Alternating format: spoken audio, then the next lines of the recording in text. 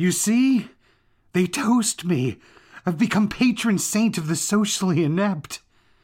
Can they really be so foolish? Men like that, they should be scratching at my door begging to learn my secrets, for I, René Gallimard, you see, I have known and been loved by the perfect woman. Alone in the cell I sit night after night, watching our story play through my head, always searching for a new ending, one which redeems my honor, where she returns at last to my arms.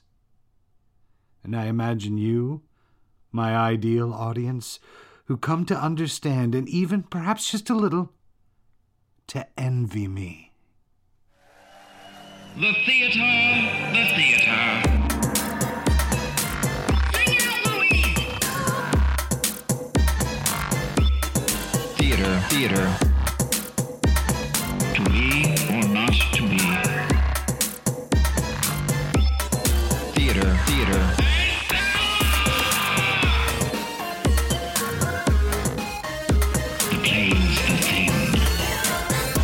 Hi, friends. Hello. Oh, God. It's my bit. It's my bit. Scat leg it, ladies and gentlemen. Yeah. I feel like every episode sounds exactly the same right at the beginning, and then we just got to get through it. We got to push through We need new the bits. moment. Well, we need new bits. New It's bits time. for season 3. Send New them bits in. for season 3. Yeah. We're almost at the end of season 2. Isn't that crazy? Holy shit. This is our last mini-series of season 2. Wow, that's right. We made it. And we made it. we began this in pandemic as a way to sort of curb the insanity that we were But we experiencing. just created more insanity. And it And did. here we It are. created way more. Still in pandemic. Here we are. And we added the bonus episodes this season. We added the stingers this season. We'll get into that later. But there's something I actually want to ask y'all about real quick. And Kila, get in on this. So I want to know your feelings on the casting of... I brought this up in the last miniseries, so I gotta follow through. Beanie Feldstein is playing Fanny Bryce in Funny Girl. Do you have any feelings on this? Do you even care? What are your feelings? Go. Discuss. I've heard her sing, and while she is no, Barbara Streisand or, anyone who's replaced her since the original, I think she's certainly a young new talent who's already proven herself to be a comedic genius in Hello, Dolly, and I think it's going to be very exciting. Yeah. I mean, I think a lot of people were expecting Lea Michele to take on this role in the revival, and that obviously isn't happening. So, But from what I've heard, that's Lea Michele. Maybe it should be maybe it should be Lea Michele as Fanny Bryce and Ben Platt as Nikki Arnstein. yes, everyone will see it. Well, Ben Platt and Beanie are very tight. They went to college together. Oh, really? Where did they go? Do you know? They're buddy. I'm not sure. I'm sure it was a place that had a lot of theater going on. Tesh. Oh, yeah. Cash.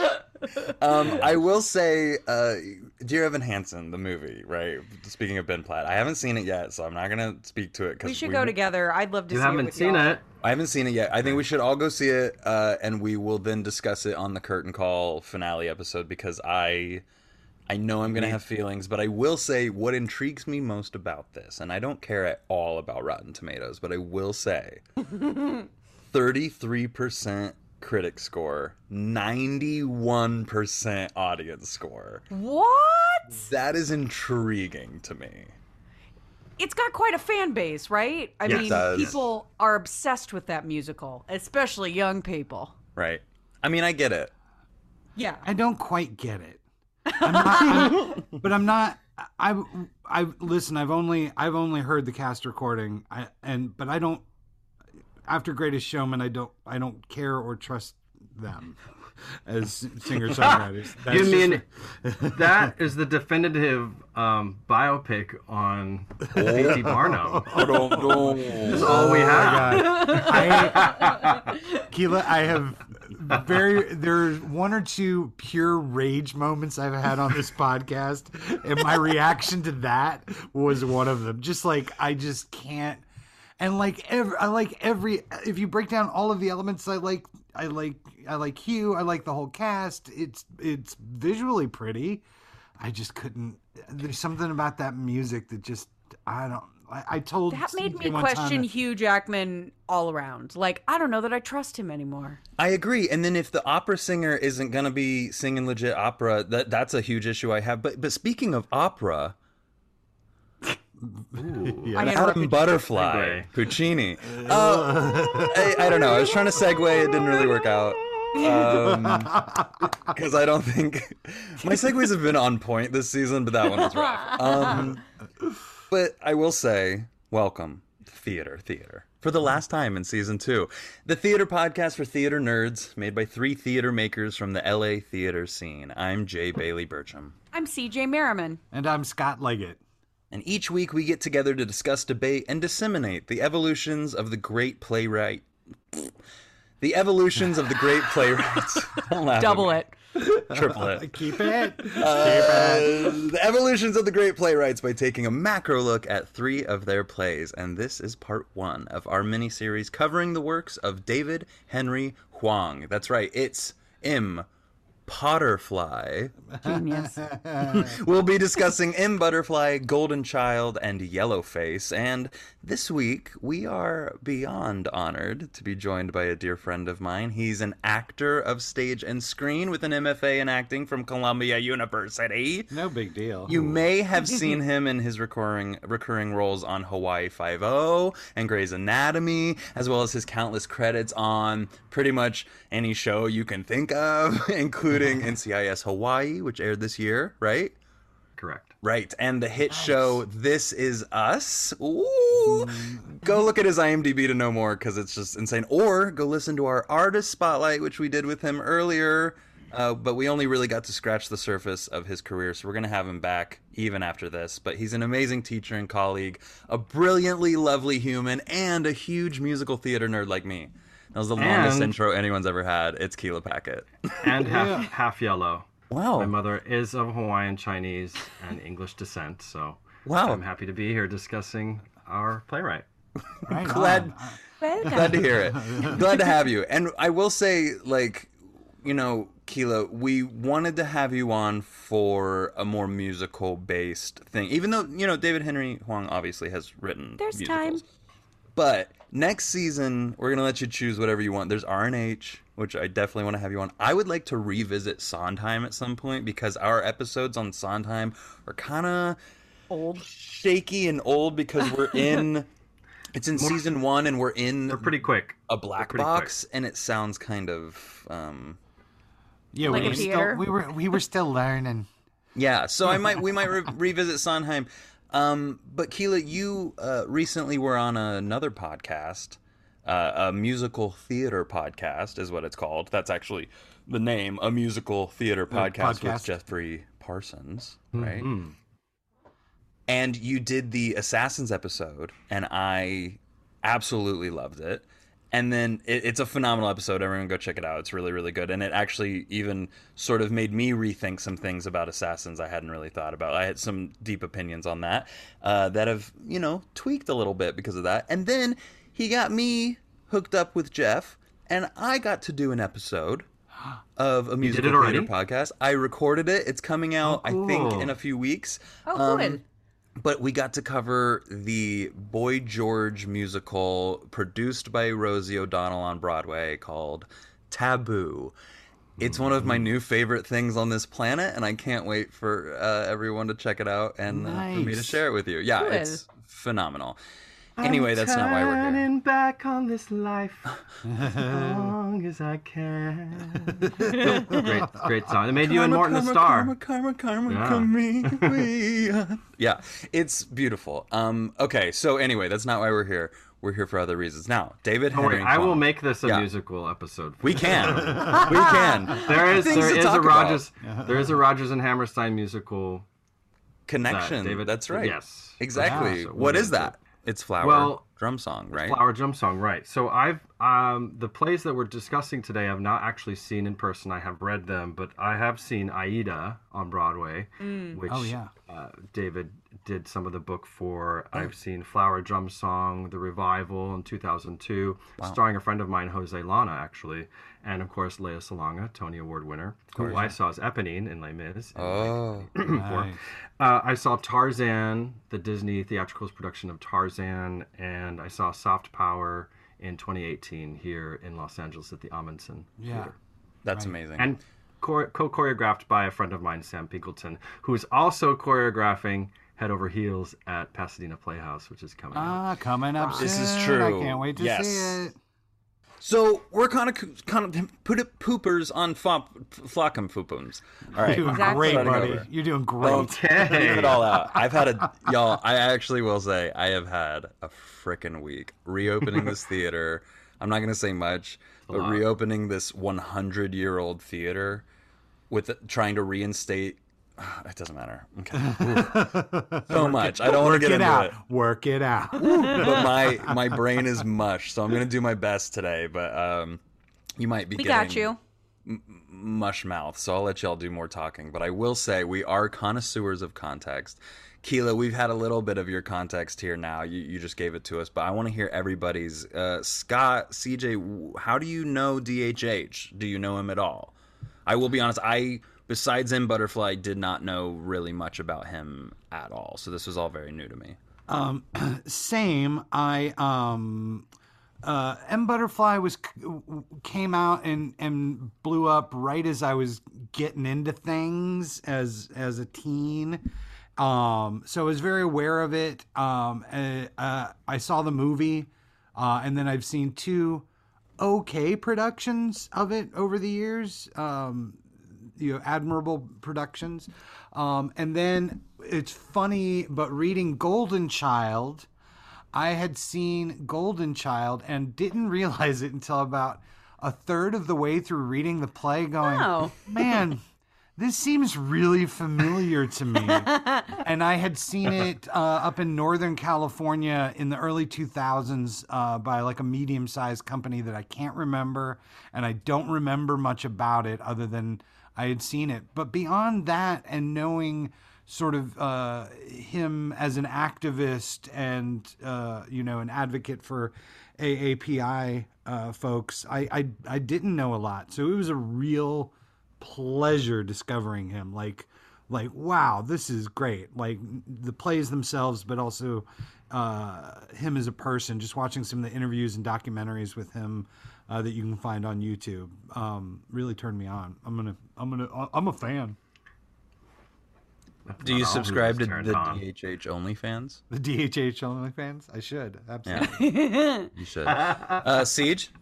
Me and DHH don't know each other terribly well. Like most of you, I read M. Butterfly a while ago, and weird little connect. I handled his Ovation Award and put the nameplate on it for when he won Best Book for Soft Power a couple years ago. Nice. Because I was working at LASA at the time. Yes. So they won Soft Power was nominated for almost everything and won almost everything that night. Yeah. So I handed people's trophies to them. That's amazing.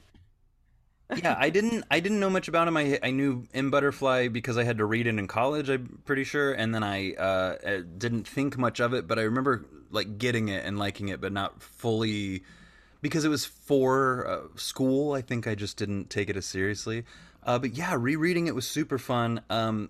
I did know about Soft Power when it was going on, though. We should just talk about Soft Power real quick because we'll talk about it in terms of his evolution as well. But it was up for the 2020 Pulitzer, so that's worth kind of mentioning now. It's a musical by David, and then the music is by Janine Tesori, who we have talked about because she did Caroline or Change with Kushner. Go back to the Kushner episode and check it out. Violet's one of my favorite musicals of all time. And what else did she do? Thoroughly Modern Millie. Well, okay, Thoroughly Modern Millie. What else did she do? I don't know. Shrek. It's fine. Shrek the musical. Oh, Shrek. Jesus. Doesn't matter. She also did Fun Home. Oh, she did Fun She Home. did do Fun Home. She Oh, did do Fun duh, Home, which is I like a more loved. Yeah. yeah, and she's involved with a lot of these like plays with music, which is also sort of how Soft Power feels and things like that. Well, they But call it. They say it's a play with a musical. a play, Play musical, with a right. musical. All right. Well, Good quote. And it gets 11 Drama Desk Awards. Excuse me, fuck. No, it doesn't. It gets 11 Drama Desk nominations, the most of the year, and doesn't win any of them. What? Wow. Yeah. It's like slave, and- like slave play at the Tonys. Not, Right. Not to Yes, open up exactly. those wounds, but Well, we could get it. I guess we could talk about the Tony. I did watch the Tonys. Right, the Tonys happened. I forgot not even about a week that. ago. We're supposed to comment on that kind of stuff, I guess. I did not watch the Tonys on purpose because of the complexity and the West Coast bias or the East Coast bias that was thrown. Like it was that you had to get Peacock and that you had to like tune in at 3:00 and you had to have an antenna on your head and then part of it was going to be on this platform and part on another platform. I just thought it was all horse shit. And I was like, I'm done. I'll watch the winners. If there's any clips, I'll watch those later. Because I'm sure that there was some great performance stuff. But I was like, come on, y'all. Like, but it's, Well, the that's part performance of the night was Jennifer Holiday. Yeah, that reprising was- her. Oh, And I'm yeah, I telling you. did read about that. And then the next like 4 speeches after that were like, I'm still recovering from that. They like couldn't speak because they were like, I don't know, Jennifer, what do we do? Like it was pretty incredible. It was not a great night of awards though that were given. Moulin Rouge really swept, and Aaron Tveit wins his first Tony, and the only person nominated. The for only person nominated for it in musical. that category. I already had Peacock, and I didn't actually know what was going on until someone said, "Hey, you watching the Tonys?" And I went, "Oh shit, right, that's on." And I turned it on, and missed the whole opening number and stuff. But Audra did a good job. Did you watch the Broadway's Back celebration after the Tonys on CBS? I didn't, but I heard Because that's about when they it. did the actual numbers from the musicals. Right. Right. That was the big one. Right. Yeah. No, I didn't watch it. Was that fun? Was that good? It was fun, but it was kind of empty at the same time, if that makes sense. It was great. It just seemed kind of like a bit rushed and a bit, just kind of bland. I mean, they had at the end, towards the end of the program, they had some famous duets. So they had Adam Pascal and Roger. Adam Pascal as Roger and Anthony Rapp from Rent. Oh, that's do- right. I did read about Ooh. do a that. duet. Fun. They had Idina Menzel and Kristen do a scene from Wicked, and they were like working some shit out. They were both in tears. And then they had Audra McDonald and Brian Stokes Brian Mitchell. Stokes, yeah. So it seemed very performative. It didn't seem soulful to me, but I have big expectations with those names, and it just seemed like they just could have waited.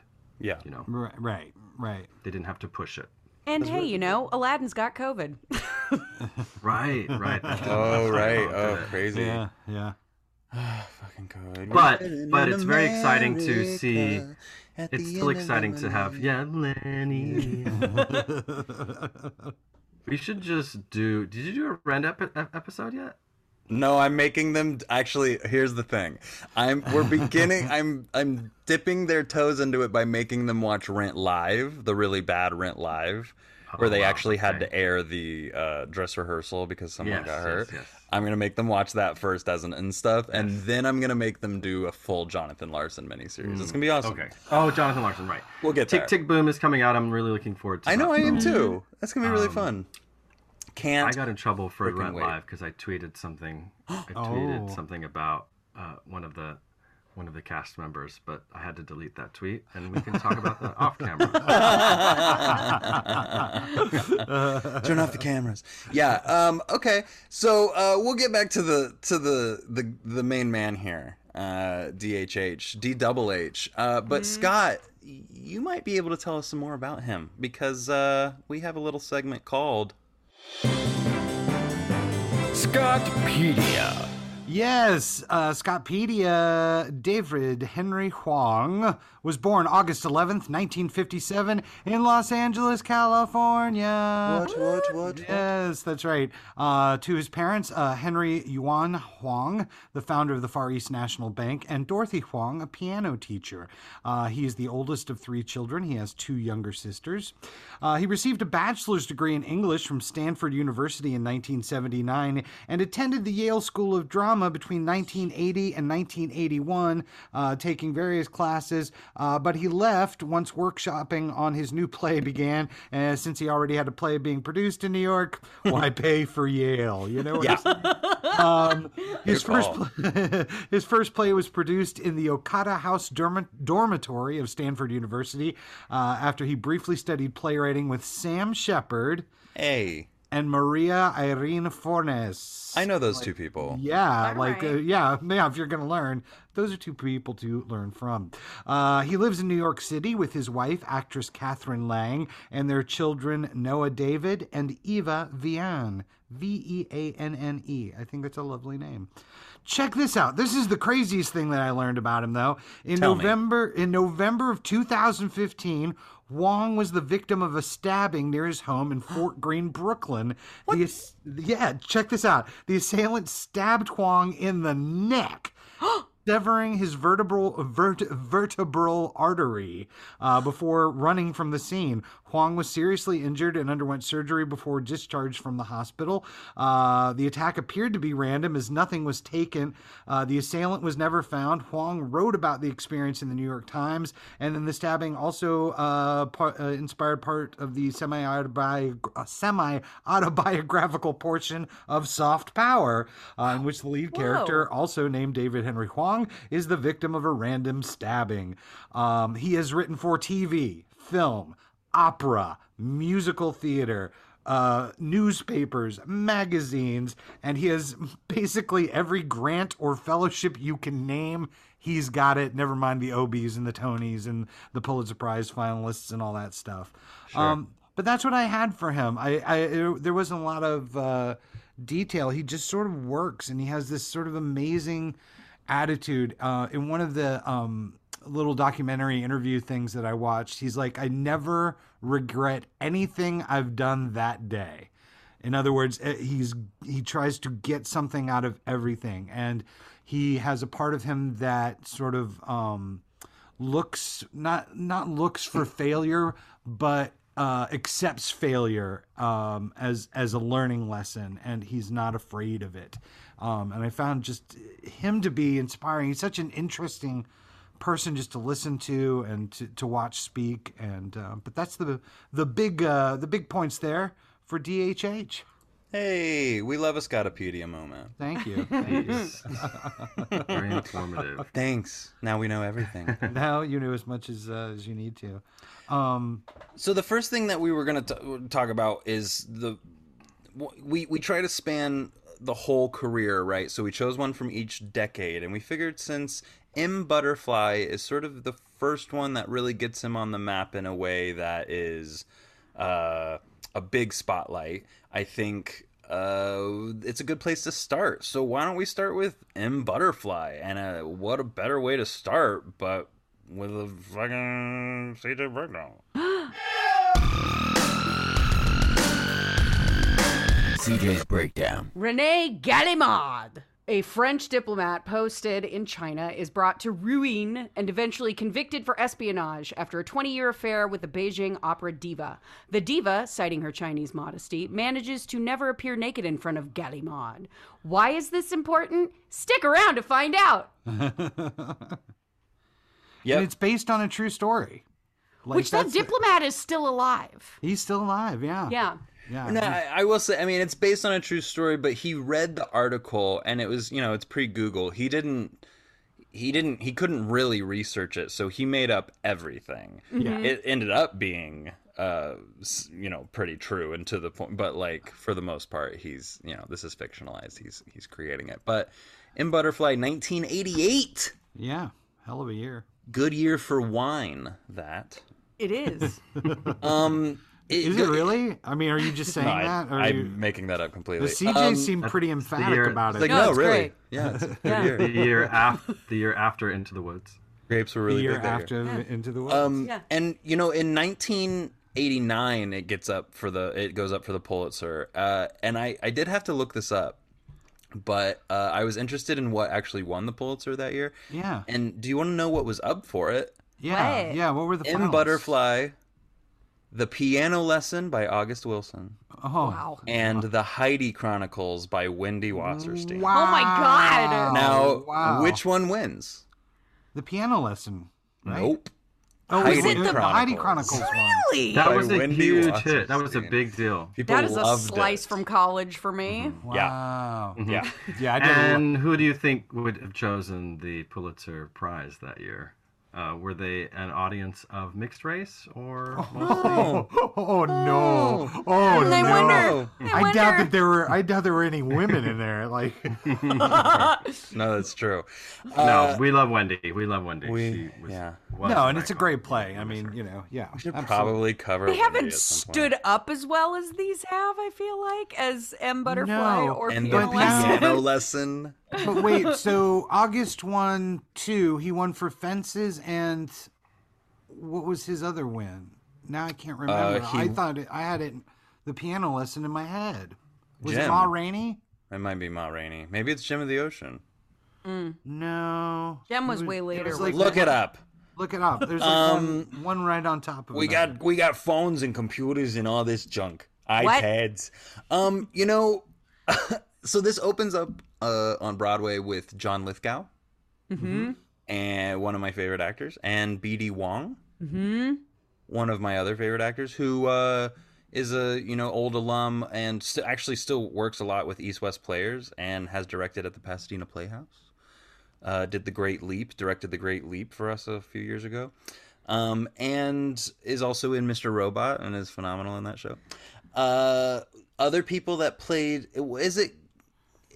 how would you say it, Kila? How would you say his name? You know Wait, German, what's though. it? You don't know French. Who? Galliard. Which Gallimard. Gallimard. You wouldn't really Gallimard. pronounce the D. You wouldn't pronounce the D. Gallimard. Also, other people that played him were David Dukes. Mm-hmm. As Anthony in the Hopkins. leader of the KKK? Yep. Dukes. Dukes. Right. Anthony Hopkins, Tony Randall, John Rubinstein, and that's just the original run. And Jeremy Irons. Who is Well- far too handsome to play him. Oh man, CJ and I film. were just talking about that. Like that was one of the worst casting decisions ever. Well, it's interesting because it's David Cronenberg, right? Who also does things like The Fly and Existenz and which- Naked Lunch. DHH wrote the libretto for the opera version of The Fly. No way. Yeah. God damn. That's So crazy. they must have been tight because he also wrote the screenplay for it.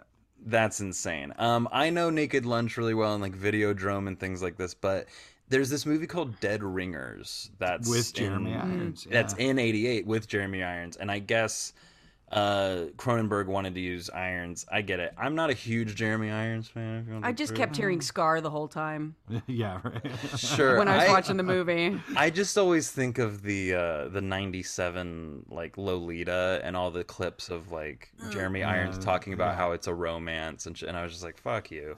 And so it's kind of hard for me to love him, but I get it. People like him.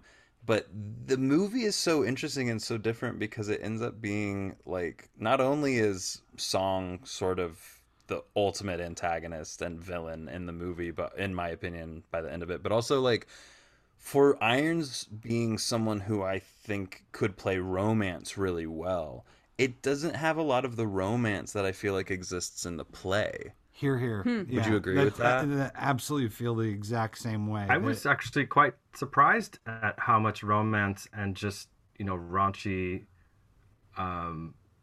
sexual content in the play.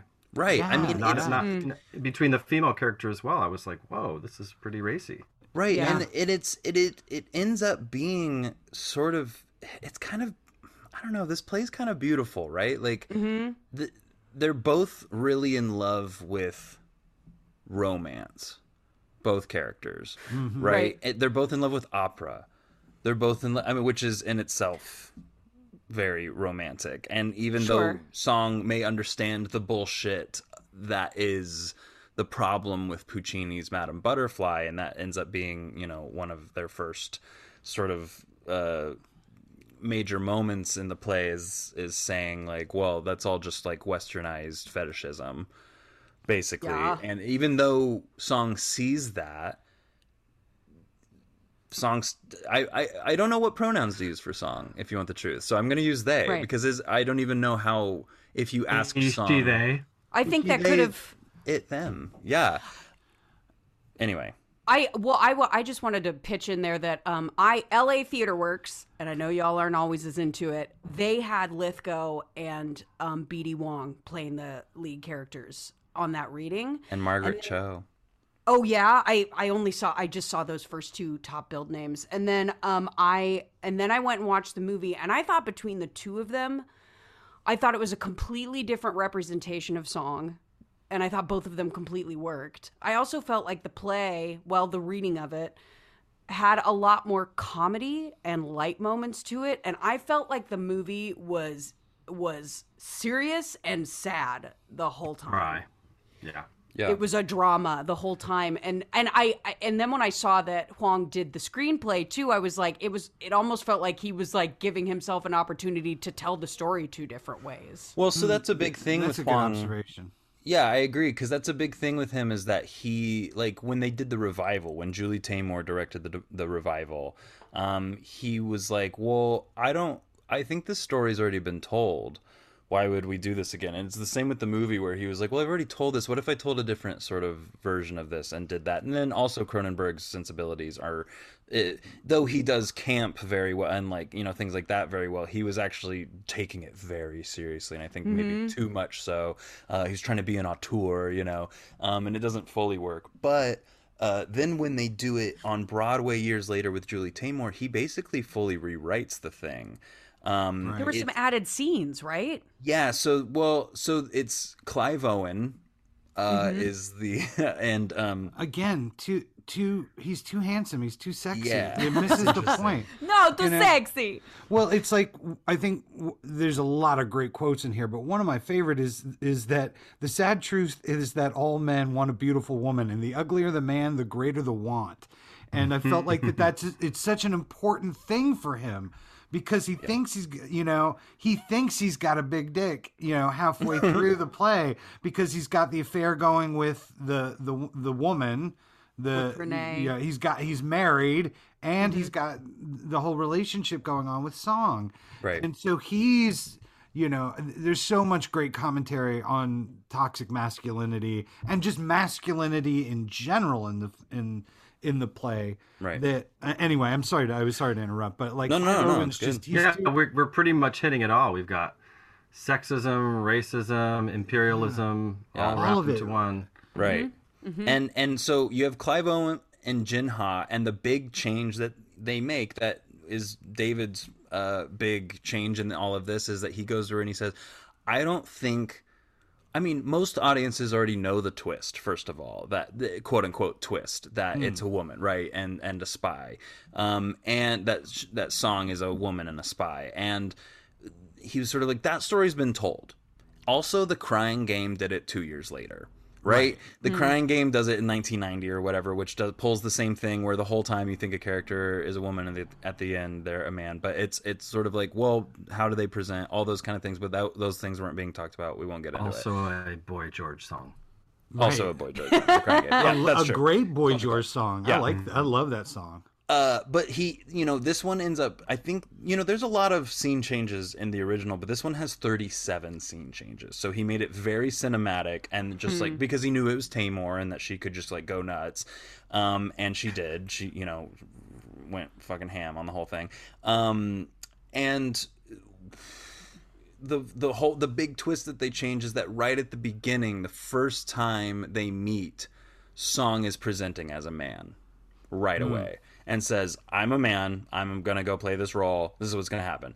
And then leaves and then comes back as the woman, and he still falls in love and falls into this belief that it is a woman, even though he's already been told that it's not, right? So it adds this whole other layer to it, and I think that's really fucking interesting, because ultimately the gender of song doesn't matter.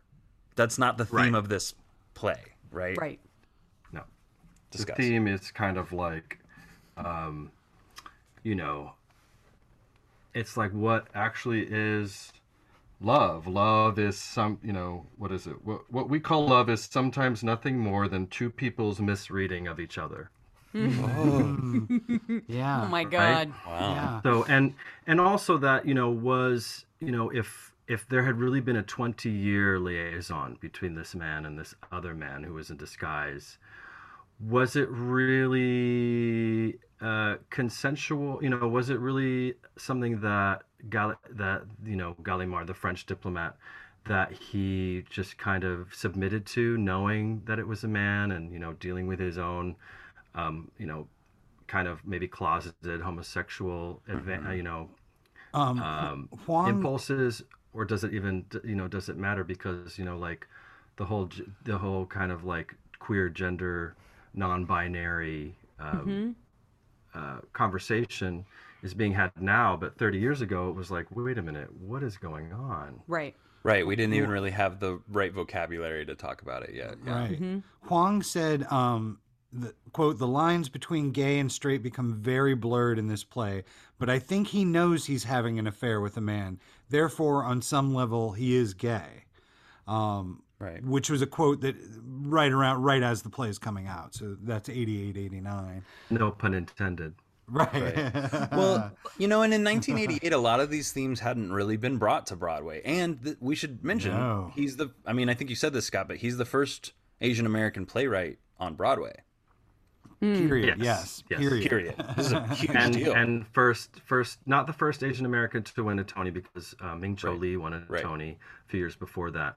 Right. But as a playwright, yes, and B.D. Wong was the first to win the Tony, the Drama Desk, the Outer Critics, and the Theatre World Award, and I believe is the only actor in history that has all of those awards. And played For a the Disney same role. prince. For the same role. Right. Yeah. And played Wow. a Disney Prince. And played it, yeah. And was in remember he played the wedding planner with Martin Short in Father of the Bride? Yeah, With yep, Martin- absolutely. Yes, he did. A long time ago. Pops up all the time. Is that right? Is that yeah. him? Yeah. Yeah. Martin love Short it. and B.D. Wong. They're Oh, shit. Yeah, it is. And B.D. Wong was also in a relationship with an agent at the time at Paradigm, Richie, I can't remember, but they had a child together. Using BD's sperm and the egg of his partner's sister, and had wow. a baby. You know, and then now that man is now married to Jordan Roth, who is president of the Jude Jamson Theaters. Wow. Very powerful couple now. So Wow, yeah. yeah, it's like Hashtag theater royalty. Yeah, hashtag dynasty. Okay, well, wow, crap. Okay, very cool. Other thoughts on M Butterfly? We got two whole other plays to cover. What are your other macro thoughts? One line that made it in the script, that was in the reading, that also made it in the movie, that I fucking loved, was "Only a man knows how a woman is supposed to act." Absolutely. It's one of my favorite lines in the play. I loved it. also, a bad makeup is not unique to the West. Yes, yes, I loved that. I loved that. That was in both as well. I have that down as one of my quotes too. I also think so much of the play is about identity and survival, especially as history goes on.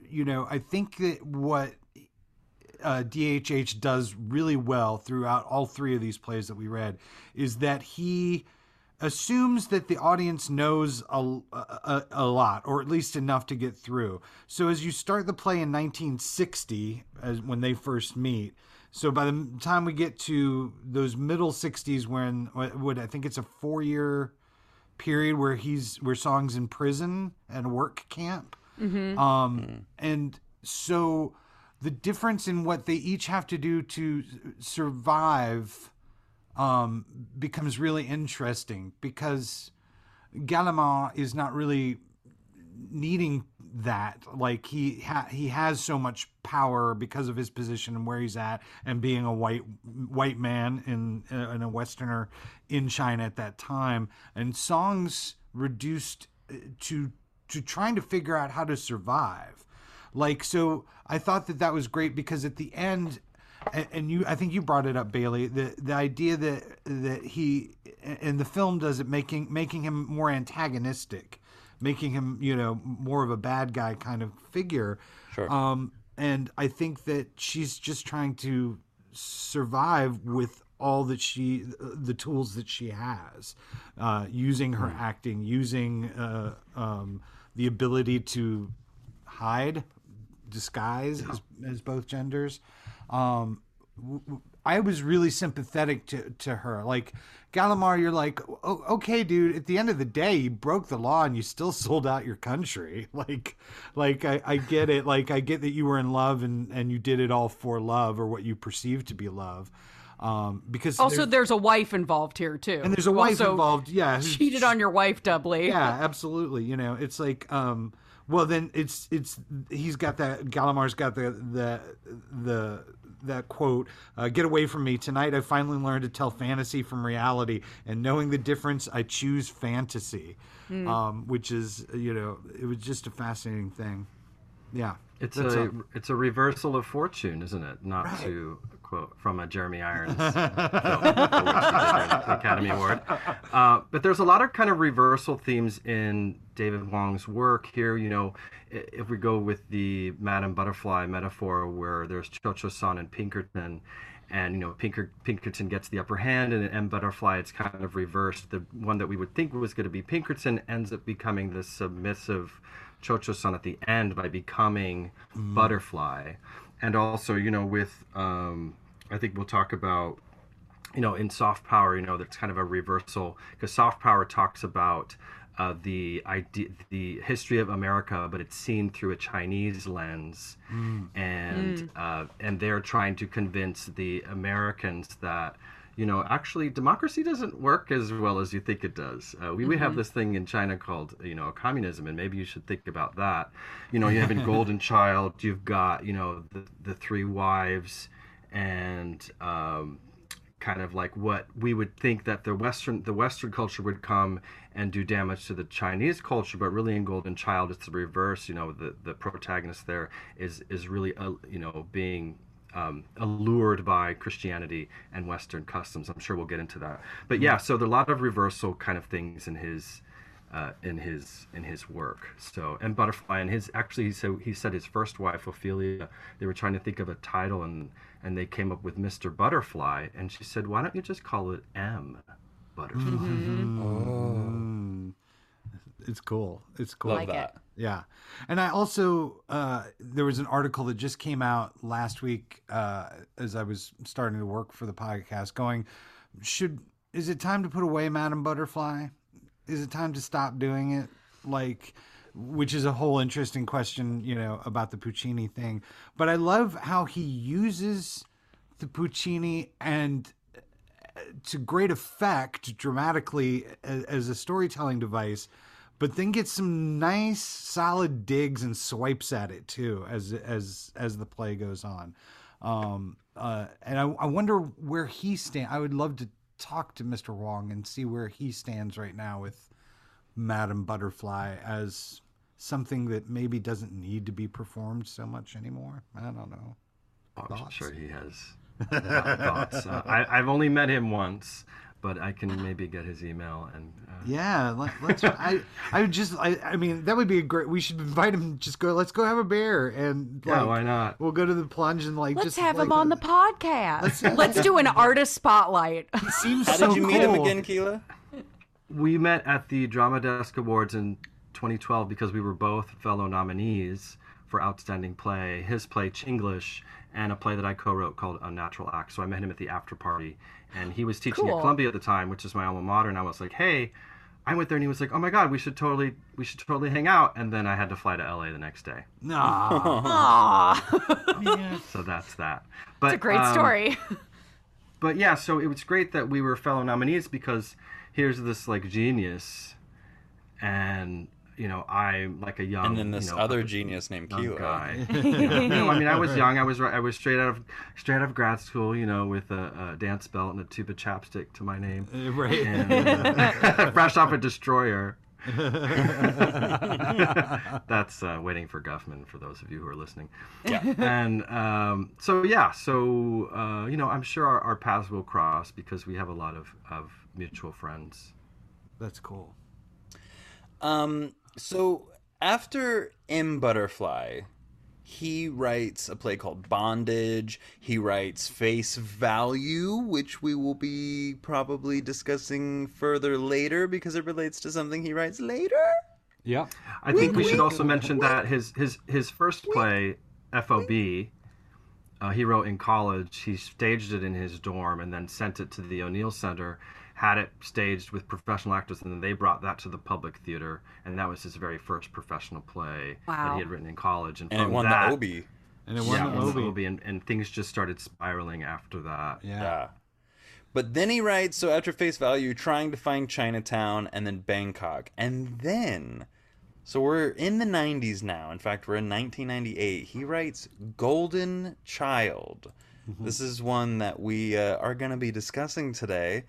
And it's again, not the Eddie Murphy movie. It's not. That's the Golden Child. My first of all. apologies. My apologies. Get it right, Scott. I'm sorry. Not a great film. Oh, no. That was the beginning of sort of the end of that golden period for Eddie. Like, Eddie had not had a miss at that point. That Well, was he had kind of had his the first 80s. miss. Yeah, exactly. Like, he had the Beverly Hills Cops and things like this, and then all of a sudden, this is kind of the wall he hit, huh? Yeah. Not a good movie. Anyway, not that. Golden Child, the play, it was produced off-Broadway in 1996, but then 1998 goes to Broadway. CJ? Directed Yes. by... Hold on. CJ? You want to break it down? Sure. CJ's Breakdown. In a feudal Chinese village, Tiang Bin returns from 3 years abroad. Waiting for him are his 3 wives and his favorite child, 10-year-old An, the golden child. Tiang Bin is drawn to the possibilities of the modern world, including Christianity, and invites an English missionary to his home. Faced with the prospect of losing their traditional and ancestral practices, the 3 wives try to negotiate how to be in the modern world. This is correct. And yes, as you were saying, Kila, it was directed by the one and only, the incredible book writer of End of the Frickin' No Wood. one here to guide you. James Lapine, or Lapine. I always say Lapine. Lapine. I know it's Lapine. Oh, and does everybody have this book? Putting it together. Oh. Putting it together. How Stephen Sondheim and I created Sunday in the Park with George. That's all I'm going to say.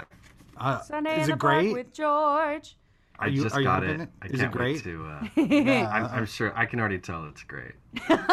Someone buy it for me. I Okay. want to read it. Maybe that's a good Christmas present. Yeah, buy it for me for Christmas. Christmas I think is coming. you're the host of a theater podcast. Maybe you need to contact their publicist and get an advance copy. Yeah, that's what we should Send it do. to me and I'll review it. Promo code Yeah. theater. All right. We should also shout out that this was originally a co-production with South Coast Rep and the public. Yes. So South Coast Rep representing. Very cool. Yeah. I made a big mistake with this, and I need to learn not to do this so much. I read the foreword to the play and then read it, and so he's it went through they did a lot of work on it. Like it was wordy, and he changed it, he kept changing it, kept changing it, and kept changing it, and so there was part of first of all, let me say I loved this play, and as it went on, it just sucked me in and in. But it felt what's the word I'm looking for? A little messy, for lack of a better word. Like there was something. There's such clarity in the Too structure. many notes. Too many notes. Just cut a few and it'll be perfect. Yeah. But the structure of M. Butterfly and the structure of Yellowface are so clear and so well done. And this one gets a little muddled. Like, I don't know if I needed the bookends for this. Like, I didn't know if I needed to see. Yeah, I liked that. You liked the bookends? I didn't. I was like, oh, I mean, I liked him trying to tie it up, but then I wanted more at the beginning and the end from what's the character Andrew is the character's name, which is him, right? Mm-hmm. For lack of a better word. That being said, I'm pulling threads here because it knocked me out, like the commentary about modernity in a country and with a culture that, as he talks about, is obsessed with the past. It is obsessed with tradition, and to break. And now that, look at where we are in America. Well, true. Well, Half of the country's obsessed with the past. Well, so this is really his. This is his version of Buried Child. Not to bring Sam Shepard. It really right, like very Buried Child. Yeah, I agree. I really would love to see this play. Me too. I just kept reading it, thinking, "Oh my gosh, I need to see this. I want to find a copy of this." Like I said, I have very little memory of seeing it. It's like, oh, I saw this play, but I don't remember any details about it. I mean, I was on vacation, up north, and it was like, we got tickets to a show. It's like, I'll go see a show, and that's what it was. But like I said, it was almost 15, 16 years ago. Do you see it's kind of like the Asian version of Three Sisters as well? Do you see any of that? Oh, I didn't even Kind of think a of reversal that. of Oh, that. nice pull. Yeah, I mean, yeah, you can definitely see that. The all three of those women are clear as a bell, and he does it within 2 pages. Within 2 pages, you know exactly who each of these women are and what their dynamic is in terms of relating to one another. And I thought it was great use. I mean, his use of brevity. Like, there's a lot that gets covered in this play, and it never feels long. Right. Never. And something that I love about his writing that I noticed in this and in M. Butterfly as well is he has a way of these are scenes from way back when, and it's people talking about like customs and culture and everything, but it is written in a modern day verbiage and dialogue that it makes it extra special because, like, I understand it and it's funny, but also you're perfectly explaining who these women are, where they stand in the household, what they want. And I feel like you're just watching him have a conversation with himself whenever you read his stuff. It'd be a beautiful period film. I mean, 1918.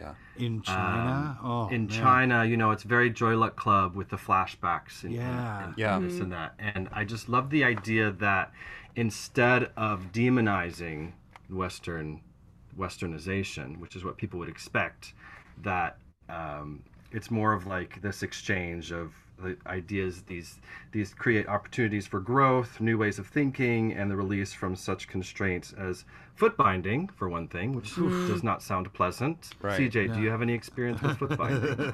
Yes, my feet are bound. No, I remember vaguely talking about it in some class in college, and then like I just looked it up and was looking at pictures and reading about the customs and stuff as I was reading this. It's play. Horrifying. It's I horrifying. loved the line, no one ever said that feminine beauty was pretty. That was one of I wrote that down too. I was like, it's a great quote. Because it's like the release of the foot binding is actually more painful. The muscles actually getting back.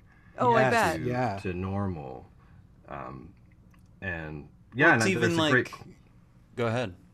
There's a great quote. The first wife, Soo Young, says, this is when she's disapproving of the husband's, talking with the reverend, the missionary. Yeah, the reverend. She says, the fact that something is new simply means it has not had time to disappoint us. I wrote that down too. It's a good one. Yeah, it's loaded. It's got some amazing quotes.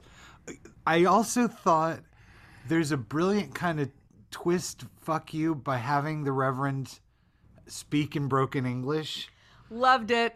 And it's so cool, and it's such a cool dramatic effect, and kind of profound in reading it and sort of absorbing, what the audience would have been dealing with as well. Yes, I really enjoyed this this read, and I think we have a lot that we can talk about in the next episode because we tend to sort of get our first initial thoughts out on this play in this episode, and then in the next week we will sort of like finalize it, and then we can cover Yellowface because I'm sure we'll have a lot to say about that one as well. So do you guys want to have any final things you say on this week? Wait, it'll we're be done? a whole other week until we talk about Golden Child, sorry. Golden Child and Yellowface. Well, I No, think Loved it. I'll hold. I think it's I haven't read all of his plays, but it feels the most realized to me, and probably it feels like it's his favorite play. It's certainly the I most think he Golden loves this Child. play. It feels like the You most know. personal, even in comparison to Yellowface and what he did Soft to Power, research it, where you know. he's a Well, right. the You know, character. Yellowface and Soft Power are very autobiographical, and this as well. But it's not so much about him, but his ancestors, and it's such a beautiful homage to that culture and the women in his life. I think he writes for women so well and For just sure. so poignantly. Yeah, here. Yeah, I agree completely. I have so many things I want to say about it. I think I'm going to leave them all for next time because as I read them, I'm like, no, this is going to spark this conversation. This is going to spark this conversation. There's a lot of things that this reminded me of, even outside of theater, like just movies and pop culture that just like is really ingrained in me by Disney and by like all these other things. So we'll get into it. I'm very excited about it. Is there anything we're supposed to do before we do the LA Spotlight? I can't remember. I feel like I'm supposed to do something else. Nope. No, No? uh, Not until the your, next your episode. instincts are correct because normally we do all our dream that's next rolls episode. and blah, blah, We'll do blah. dream rolls and Yeah, rankings and okay. Yeah. Production meeting. We'll get into it. Okay, so hey, anyone got a LA Spotlight. LA Spotlight? Anyone have an LA Spotlight right now? My only one is that we go listen to a musical theater podcast with Jeffrey Parsons. It's super good. The Taboo episode will be out at some point, and go check out the new season that just got announced at Pasadena Playhouse. Head Over can't Heels, starring Alaska 5000, aka Alaska Thunderfuck. Oh my god, I love Alaska. And Leah Delaria from Orange is the New Black. She played Boo on Orange is the New Black. Oh my And god, awesome. the rest of the cast is massive George as well. Salazar. George Salazar. Go look it Denise up. Tiffany Wilson. Mann. Yes, okay. It's an amazing cast. Everyone go look it up. Other stuff, go. Artists at Play have announced their play readings. Specifically, let's see here. AAP's annual showcase Works in Development by AAPI Writers starts off soon. October 2nd, there is a play called Non by Noah Gardner. Check that out. And then October 9th is another play, Nanso Pyu Gosason. And so check those things out. Also, we should do a shout out that October is Filipino American History Month. And see, Infinite Jest Theater is going to be doing John Lilly's Galathea is a queer love story set inside the landscape of classical myth. That's basically happening on it's not basically happening. It is literally happening on October 16th and 17th. Check out infinitejusttheater.com or check them out on social media, Twitter, and all that stuff. But and then we have The Love Arc. Our Yes. friends have a podcast called The Love Arc, written by Jonas Oppenheim, starring several people that we know. Including Leon Russum, who opened up one of our Waiting for Godot episodes. One of our did the- Samuel Beckett. Yeah, he did. Yeah, pardon me. Yeah, he did Endgame. He stars in it. Yeah, and Leon Russum is. If you don't know who Leon Russum is, look up IMDb and go, holy shit. He was in the original O Calcutta on Broadway.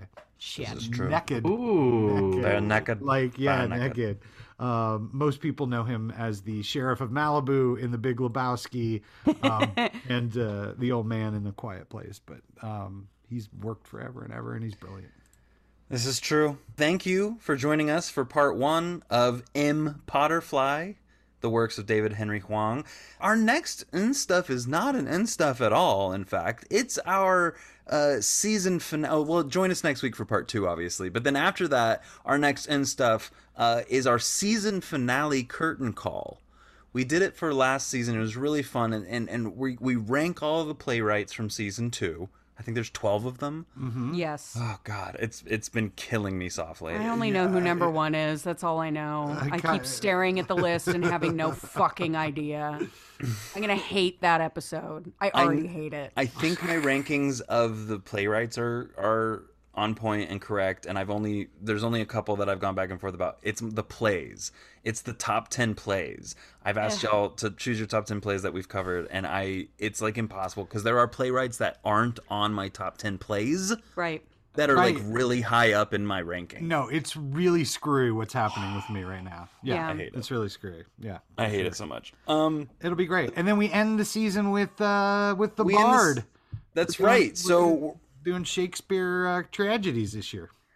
That's right. So we'll be headed into our interim break, so you can look forward to our bonus mini-series covering Shakespeare's tragedies. Maybe we'll have Kila back for one of those as well, since Kila and I have directed tragedies together, both because they were tragedies, actually. Because the plays were tragedies, and also they were Shakespeare. We've had our times. And we'll be sprinkling in little and stuff bonus episodes every week until we pick back up in 2022.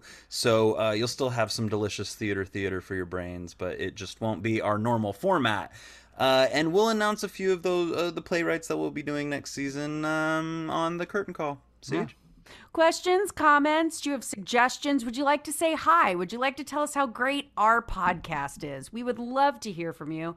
Please email us. You can also reach us on Instagram, Facebook, or Twitter. Scott? Thank you, CJ.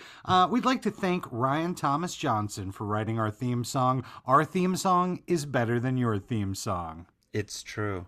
Also, Ryan writes all of our stingers, and he's an amazing human being, and we love him. A big shout out to Pamela Quinn for writing our DHH-centric song, which you're about to hear. It's going to be amazing. And finally, to the Pulitzer Prize-winning playwright Annie Baker for writing every single one of our episodes. She doesn't even know it, but we thank you. And one day, Annie Baker, we're going to buy you a beer. It's true. Are you a fan of Annie Baker, Kila?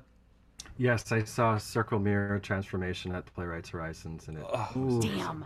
Love it. I had love that tickets play. to the Antipodes before the pandemic, but it never happened because Oh no! it's not coming back to the No, paper. it's not. It's not. Very sad. Yeah. Kila, thank you so much for joining us. Yes, thank you, for sir. being it was here. a pleasure. This has been so much fun, and I love talking about Asian American playwrights because I really think, there's been kind of a resurgence of like intercultural dissonance. Yeah.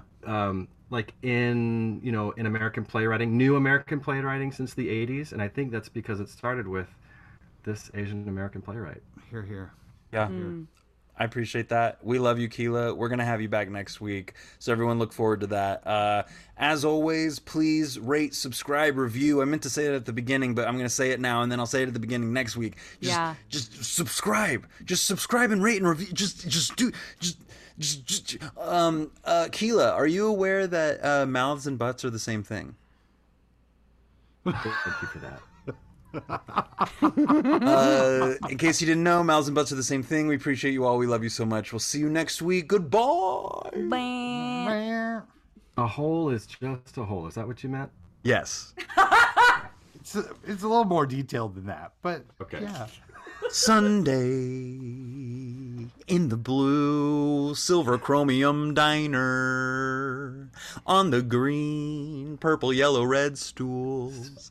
Ooh. Sit Purple, yellow, the red. fools who should eat at home. Instead they pay on Sunday. Did you write those In the lyrics? park with you. No, that's from Tick Tick Boom. Oh, I don't even remember. Yeah. Tick Tick Boom is I saw basically Tick Tick Jonathan Boom. Larson's homage to Sondheim. Yeah. Yeah, so this is I his saw that Sunday at in the the park with homage. Raul Esparza, Amy Spenger. That was so long ago.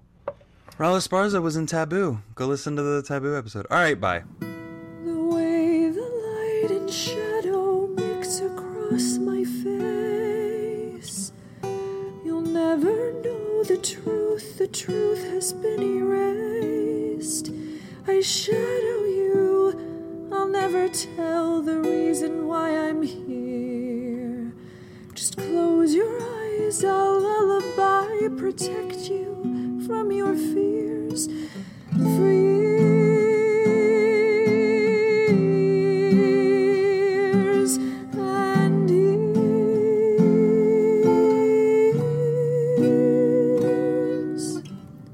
Just tell me everything, your secret's safe with me. I can't catch my I am the one you need, your greatest fantasy. You'll never of all see the or whispers and understand all the the real secrets that we've reality. shared.